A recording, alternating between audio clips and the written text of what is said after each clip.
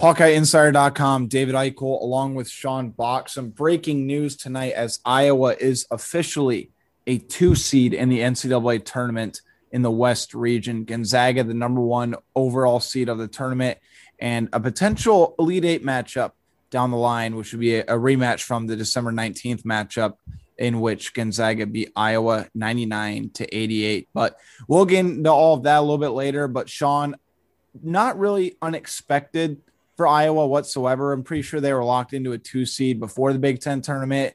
They beat Wisconsin. They fell just short of Illinois, but they are officially a 2 seed in Gonzaga's bracket, which it's a very interesting bracket, I think, to say the least, and a potential round of 32 game with either VCU or Oregon, 2 teams that have been known to be potentially dangerous in March. But Sean, I guess let's just start right from the top. What's your basic reaction to all of this and Iowa's potential path to a Final Four, which is basically the big reason why Luka Garza came back and Jordan Bohannon, remember, at one time thought about transferring, but he wanted to come back with the team that Iowa had. He felt it was important to finish his career back home. But this is what this team's basically been building toward, and I think getting out of the Big Ten is certainly going to be able to help them going forward throughout this tournament. They're much more built for it, I think, than the Big Ten. Yeah, most definitely. I think coming into the day too, Dave, you said it that, they were kind of expected to get that 2 seed, obviously losing Illinois. But, I think the thing that was really interesting too is that Illinois-Ohio State game. I think that might have had some more, things on the line with seeding stuff. Obviously, if Ohio State was able to win that game, then it could have been a different story. Maybe Iowa bumps down to a 3 seed, but I think really more likely than not, regardless of the outcome of that game, Iowa would have ended up being a 2 seed. But yeah, I think they got a pretty favorable bracket. I mean, obviously Gonzaga up there at the 1 is always concerning, especially with the way they play. I know people will kind of rip on their conference schedule and that they haven't really played that many teams. But I mean, earlier in the season, they had a couple of big wins. Virginia was a big win. They beat West Virginia. They beat Iowa, obviously. And there's one more game that's not coming to mind. Kansas, I believe, right? Yes, it was Kansas.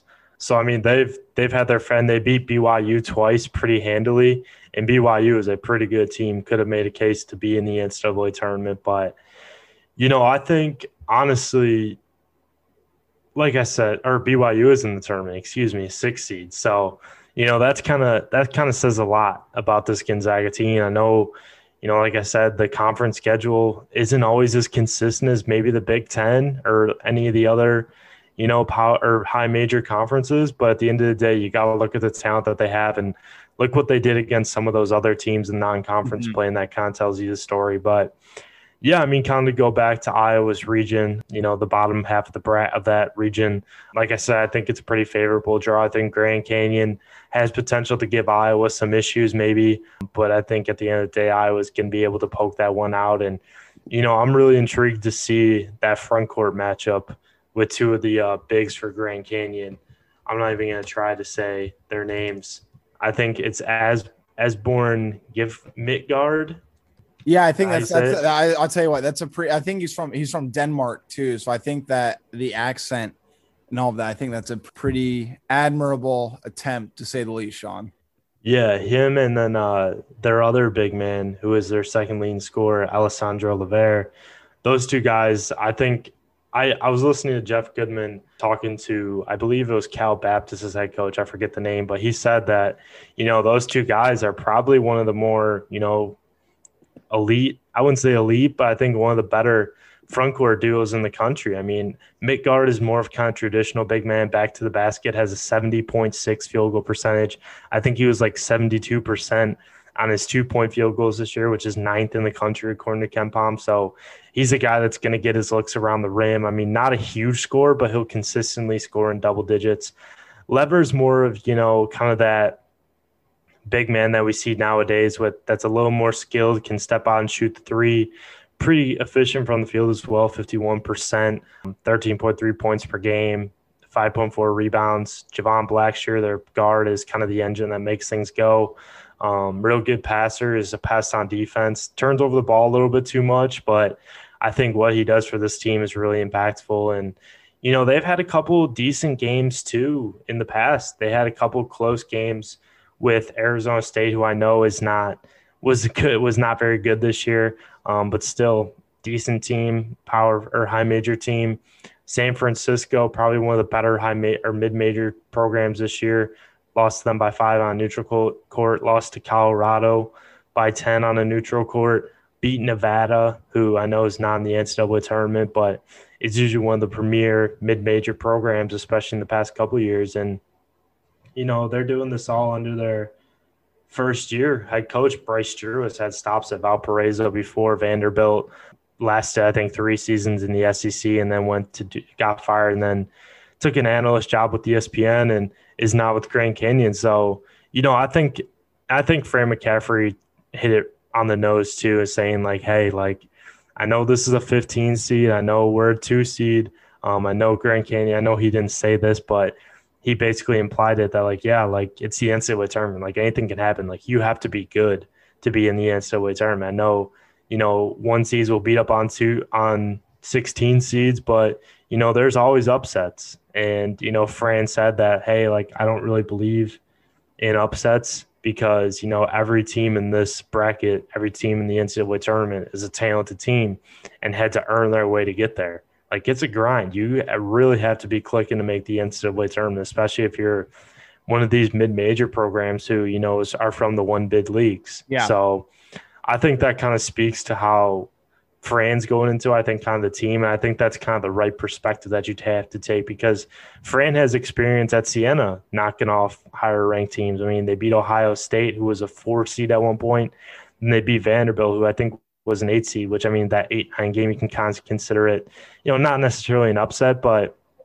it's a game that not many people projected Siena to win. And, there was a lot that went into Siena winning those games. I mean, they won the MACC or MAAC conference title, regular season and tournament. So, and that's not an easy conference too. So there's a lot that goes into it. And, it's really a long grind. I mean, I know a lot of people look at these games, will look at the 16 seeds, look at the 15 seeds, look at the 14 seeds and think, oh, like these seeds are going to beat up to all these teams aren't that good. I mean, yeah, maybe they don't have some as talented players as some of these high major programs, but they're a solid team and they really had to earn their way to get there. And, they could be dangerous too, as we've seen in the past. No, and I agree. I thought Fran McCaffery took a great approach, Sean. I thought when he said, obviously I think he said something along the lines of, we don't really need to focus on we feel like we can beat everybody, but we don't need to focus on that right now. We don't need to worry about that. Our entire focus is on Grand Canyon, a very talented team who earned their way in the NCAA tournament. And like you said, he doesn't believe in upsets. Every team that made the NCAA tournament deserves to be in there.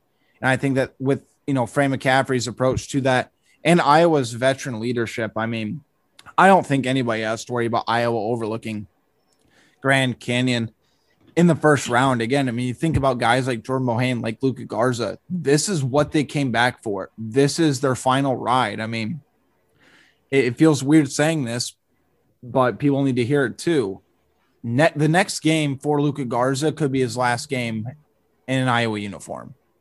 And yes, it's against 15 seed, but you need to start gaining that mentality that these guys are going to play like there's nothing to lose, because in reality, there is nothing that they can lose. And I think Grand Canyon is going to be a very interesting first matchup.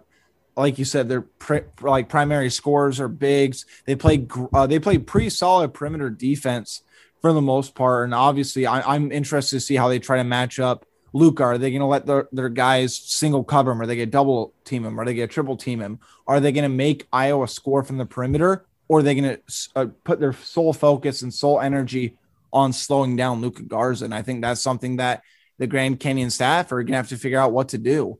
And as far as Iowa checking out or looking ahead to VCU or Oregon, I'm really not worried about that, just based on the experience, based on this is what these guys came back here to do. And this is what they've been waiting to do for 2 years. I mean, obviously they would have been an NCAA team last year, but obviously with COVID and everything, they had to cancel it. So I think the guys took the right approach.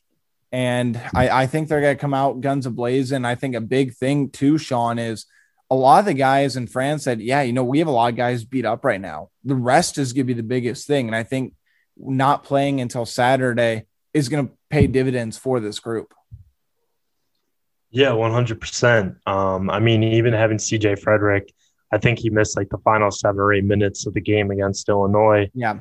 In the semifinal, like that was huge. And Wieskamp, I thought, played really well in the first half, but, that second half, Illinois kind of find ways to tame them. And, I think Fran said too during the post game that, like, we're not, like, no one's really used to playing 2 games back to back in 2 days. So, I mean, I know AAU and stuff, but you got to think about this. Like, this is college, like, late in the season. Like, these are 40-minute games, stopping clock, like physical Big Ten basketball. And, going into the game, you're already not 100%. So, yeah, having that extra day is huge. It's critical to getting healthy. And, Iowa's not the only team that's beat up. I mean, I'm sure there's other teams around the NCAA tournament that would really like to have that extra day to get set and, to figure things out, because that's huge for them. And, you win, you play Monday, you get another couple of days to rest up and, kind of relax. Like, it's a grind, man. There's a lot that goes into it, and that kind of feeds in to the point I was talking about earlier, where there's a lot that goes into getting into the NCAA tournament, regardless of what conference you're in. Like, I know some of these other teams are maybe playing weaker teams on a daily or on in their regular season schedule, not in their conference play, but it's a grind as much as anyone else, just how much you got to play. And, this year, especially with not really being able to do anything other than basketball, like, it's a lot that goes into it. And, you have to have a talented team to be in the NCAA tournament. And that's what all these teams are going to be. But yeah, that's kind of all I got for that. Yeah, no, like you said, I think that Iowa's going to be completely locked in. Again, they have the group to make a run. This is the year. And I think that being in Indy provides them a pretty decent advantage just because they're kind of used to the protocols. They've gotten used to playing in Indy. And I think that that's going to play at least a little bit of a factor going down the stretch here. When you think about teams like Gonzaga having to come in from the West Coast. And like you said, it was very interesting to me. I think when you look back at the game against Illinois, Iowa was pretty tired for the most part, because keep in mind, I think they had to get up at 5:30 a.m. to go get COVID testing, and they probably didn't get back to the hotel until midnight or so. And then they had to go play a high-level basketball game at 3:30. So they were really off no rest whatsoever, and that's not an excuse, obviously. A lot of these teams are running off little sleep, little energy, but I don't, that's obviously not going to play a factor in the NCAA tournament. And again, I really like Iowa's draw. When you just look at, I think Iowa at minimum should make a Sweet 16. I think they match up well against Oregon. I know Oregon's a very talented offensive team, but they're also a very undersized team. And that has Luka Garza potentially going for 30, 35, or even I'll say at 40 points against them. It really depends on what Dana Altman and his staff try to do, but that's not to look ahead too much. But I also think that with the way everything's set up, I think that Iowa got a very good draw when you look at teams like, look, Illinois might be a 1 seed, but Illinois also got a really bad draw, I think. I mean, they may have to play Cade Cunningham in the Sweet 16 and Oklahoma State, who's probably one of the hottest teams in the country.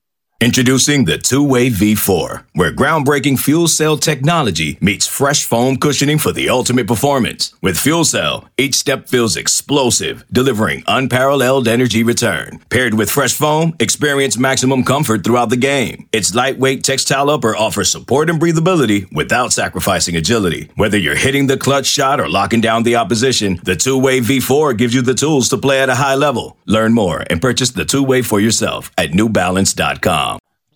Yeah, I definitely agree with you when it comes to, the type of the field that Iowa got. I mean, Grand Canyon, I know we talked about their front court and what they could do, but I think Iowa outside of that really matches up well, maybe able to overwhelm them. Oregon is always a team that's kind of tough. They got a lot of perimeter scorers, a lot of talent on that roster, but like you said, not much size with the Polly Dante going out earlier this year. And then VCU, if they end up getting past Oregon in that game, VCU played a really tough Bonaventure team, the A-10 championship today. I got to watch some of that game, and they have a guard too, and I think Ashland or something like that. I can't remember the name off the top of my head, but putting up 20 points per game. Will be really interested to see how Iowa matches up with him when that comes to be. But I think, yeah, you look at the top of the bracket too. Let's go up a bit. I mean, Gonzaga, I think Gonzaga's most likely, if they get past that 8-9, I think there's really I don't see them. There's no way they lose. Yeah, because I mean, Creighton, you think about all that's happened in the past couple of weeks and, getting beat by Georgetown by 25. I know Georgetown is also one of the hotter teams in the country, but, I think that's a little bit of a question mark. You might have to raise your eyebrows a little bit about that, how that kind of all went down. Virginia is not playing great basketball either. I know they beat Syracuse the other day in three-pointer, but they had those COVID cases. I'm interested to see how that could impact them. I think I'm going to go with Missouri, I think, in that Oklahoma game. I think Gonzaga and Missouri could be a really good and really intriguing round of 32 matchup. But after that, it's like I don't really see Gonzaga losing to Creighton or Virginia. I mean, I think matchup-wise, Creighton, maybe. Those are two really similar teams that like to get up and down. That's on a hot shooting night, too, for sure. And then Virginia, I mean, that's a horrible matchup for Virginia. And Virginia is not going to be able to slow down Gonzaga at all. Yeah, for sure. And who knows what's going to happen with the COVID cases. So that's going to be really interesting. And yeah, after that, I mean, I think in one of my brackets, I might put Ohio beating Virginia in that first game. Yeah. I'm really, really interested to see what happens there. But I mean, even going back down to third seed, I mean, Kansas, they've had COVID concerns. Bill Self said that Tristan Enuara, sophomore wing, and Dave McCormick, they're starting big man. They should be good for the NCAA tournament, but then they have another player that's out for COVID, and they're not sure what his status is going to be. So that's something to watch. USC's got one of the best freshmen in the country, and Evan Mobley, putting up 16 and 8 per game along with 3 blocks. And then outside of that, I mean, they got talent, but it's the Pac-12, which is a little bit different than, some of the Big Ten. But yeah, I think when you look at it, obviously there's going to be a lot of factors that go into with COVID and stuff, but I think you look at the bracket and as a 2 seed, I think you say to yourself, Iowa's in the best situation as a 2 seed in the tournament. I think Ohio State in the South region, I think Florida, Virginia Tech, whoever comes out of that, is going to be tough. I think Texas Tech, Arkansas, maybe even Colgate will be an interesting matchup if they end up playing them in the Sweet 16. You look at Houston, I think Clemson, Rutgers, that could be interesting. You got San Diego State, Syracuse, West Virginia, Morehead State. I think Morehead State has a chance to be a sleeper team. Alabama, you got UConn or Maryland. I think UConn will end up winning that, but UConn is a tough team to beat. And then you got Texas at the 3 seed. Texas, I think, could make a run at Elite Eight Final Four with just how talented they've been playing and, what they got on the roster and how hard they really play. So I think if you're Iowa, you look at your situation. I know Kansas is obviously imposing with the name, but the Jayhawks have kind of been up and down this year. I think they had a good stretch to end the year, but outside of that, it's kind of been, a little bit back and forth, especially they've been good to end the year. Sorry, excuse me. They lost to Texas in overtime on the road, and they haven't really played much competition. I mean, Oklahoma State obviously, and then you got Texas Tech at home. Those were both home games, but they played Iowa State twice, Kansas State, and then UTEP. They did beat Baylor at home. That is also something I should note. So they've been playing decent ball lately. So that's kind of intimidating. But I mean, with this COVID stuff, it kind of there's a lot of question marks. But I think you look at that outside of maybe Kansas in the Sweet 16, I think Iowa probably has the best situation out of all the 2 seeds in the tournament, in my opinion. No, I'm in the same boat, Sean. But yeah, I mean, I like Iowa's matchup. I think if Iowa's going against a team where their strength is in their big men, I think you're going to take Luka Garza 10 out of 10 times. To kind of wrap this whole thing up, I guess any final takes on where Iowa goes? I really don't want to get on the bandwagon of how far will they go, but I like the matchup, and I'm comfortable saying Iowa's at least going the Sweet 16. I think the Oregon and VCU matchup whoever wins that, and if Iowa beats Grand Canyon, I think it could be a little bit interesting. But you also have to take into account that Oregon and VCU are coming off one-day scouts against arguably the most lethal offense in the country. Yeah, and I think that's what a lot of people have turned to as well when it comes to Iowa, is that, they're a great offensive team that is hard to scout for. I mean, yes, they got a lot of perimeter shooters, but they got so many guys when healthy that can beat you. And, I think that's what makes Iowa such a dangerous team in this tournament. But also when you look at, you don't want to talk about how far you can see them going, because at the end of the day, what's the NCAA tournament all about? It's all about matchups. How do you match up with the team that you're playing? It's more often than not, it's a team that you haven't seen before. Obviously, I think we'll get a couple of Big Ten matchups in the later rounds, but in Iowa's case, they're the only Big Ten team in the West region, if I'm not mistaken. So, that's going to be really interesting, really fascinating to see how they go about those matchups and how they see it. Because, think about it, outside of Gonzaga, Iowa hasn't played anyone in their side of the bracket. Because they played Oregon, that was 2 years ago in Madison Square Garden. Creighton, I couldn't tell you the last time they played them. Well, Iowa probably would have played Creighton if the Gavitt games had been a thing, because I see the way they would have laid that out as Creighton's lead offense, Iowa's lead offense. They'll be entertaining in a lot of points and a very up and down pace. I would have been very surprised if Iowa didn't take on Creighton in the Gavitt games had that been a thing. Right. But when was I couldn't tell you the last time some of the Iowa played some of these teams except for Oregon, Gonzaga, and I don't think Kansas. That's definitely been a while. I think Iowa and Creighton have played 24 times in series history. Iowa leads 13-11. The last matchup that they played was in 2011, and Iowa won 82-59 in Des Moines. Okay, so but like we said before, it's just familiarity. Iowa's a tough team to scout for, especially on one day's notice. So that's going to be really fascinating to see how some of these teams go about it. I think Grand Canyon will give Iowa a game, or I think Iowa will be able to win by 15 points or so, but I think Grand Canyon might make things interesting in the first half or so, and then Iowa will be able to pull away. But then after that, it's kind of just whoever you get, whoever you go up against, it could go either way, honestly. Yeah, no, I'm in the same boat. I like Iowa's matchup, and obviously we'll be here to break down every single aspect of that. Stay tuned to HawkeyeInsider.com for the latest on that. I'm pretty sure we'll do a more put together podcast scouting Grand Canyon, a couple of these teams once we have time to look more into them rather than just the instant reaction. But again, I like Iowa's bracket. I think they have a very good chance to advance to the Sweet 16 and the Elite Eight in a potential rematch with Gonzaga. But again, this is where Iowa's season is going to be defined, and it won't be anything like Luka Garza's already etched his name into history, but this is his chance to make that postseason history as far as an individual aspect goes, because we saw that last year they canceled it due to COVID.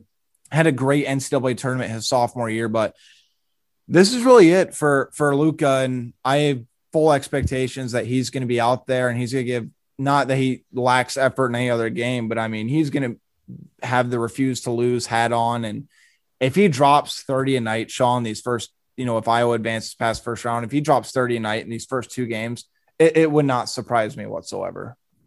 Yeah, I agree. Now that I think about it, though, I'm that number 7.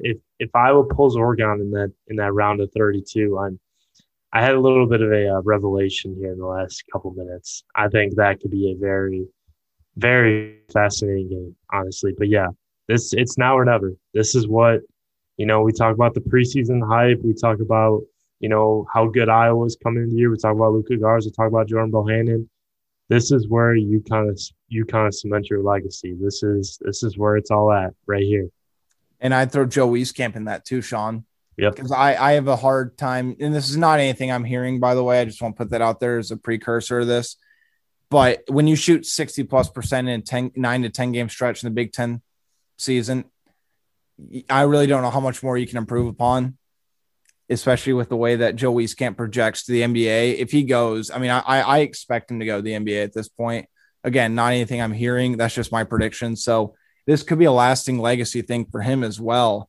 So, and this is Fran McCaffrey's team. This is going to dictate a lot of Fran McCaffrey's legacy at Iowa. But again, Sean, I know we'll come back in a few days and break down more in depth this stuff. I wanted to get an instant reaction podcast out there. So be sure to follow Sean at SBach247 on Twitter. Follow me at David Eichel and follow at Hawkeyes on 247 and go to HawkeyeInsider.com for the most in-depth, complete coverage of your Iowa Hawkeyes football, basketball, recruiting, and everything else as far as Iowa athletics go. So for the Swarmcast, David Eichel, Sean Bach, thanks for listening, and we'll talk to you soon. Thanks.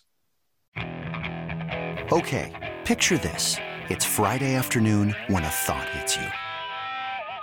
I can waste another weekend doing the same old whatever, or I can conquer it.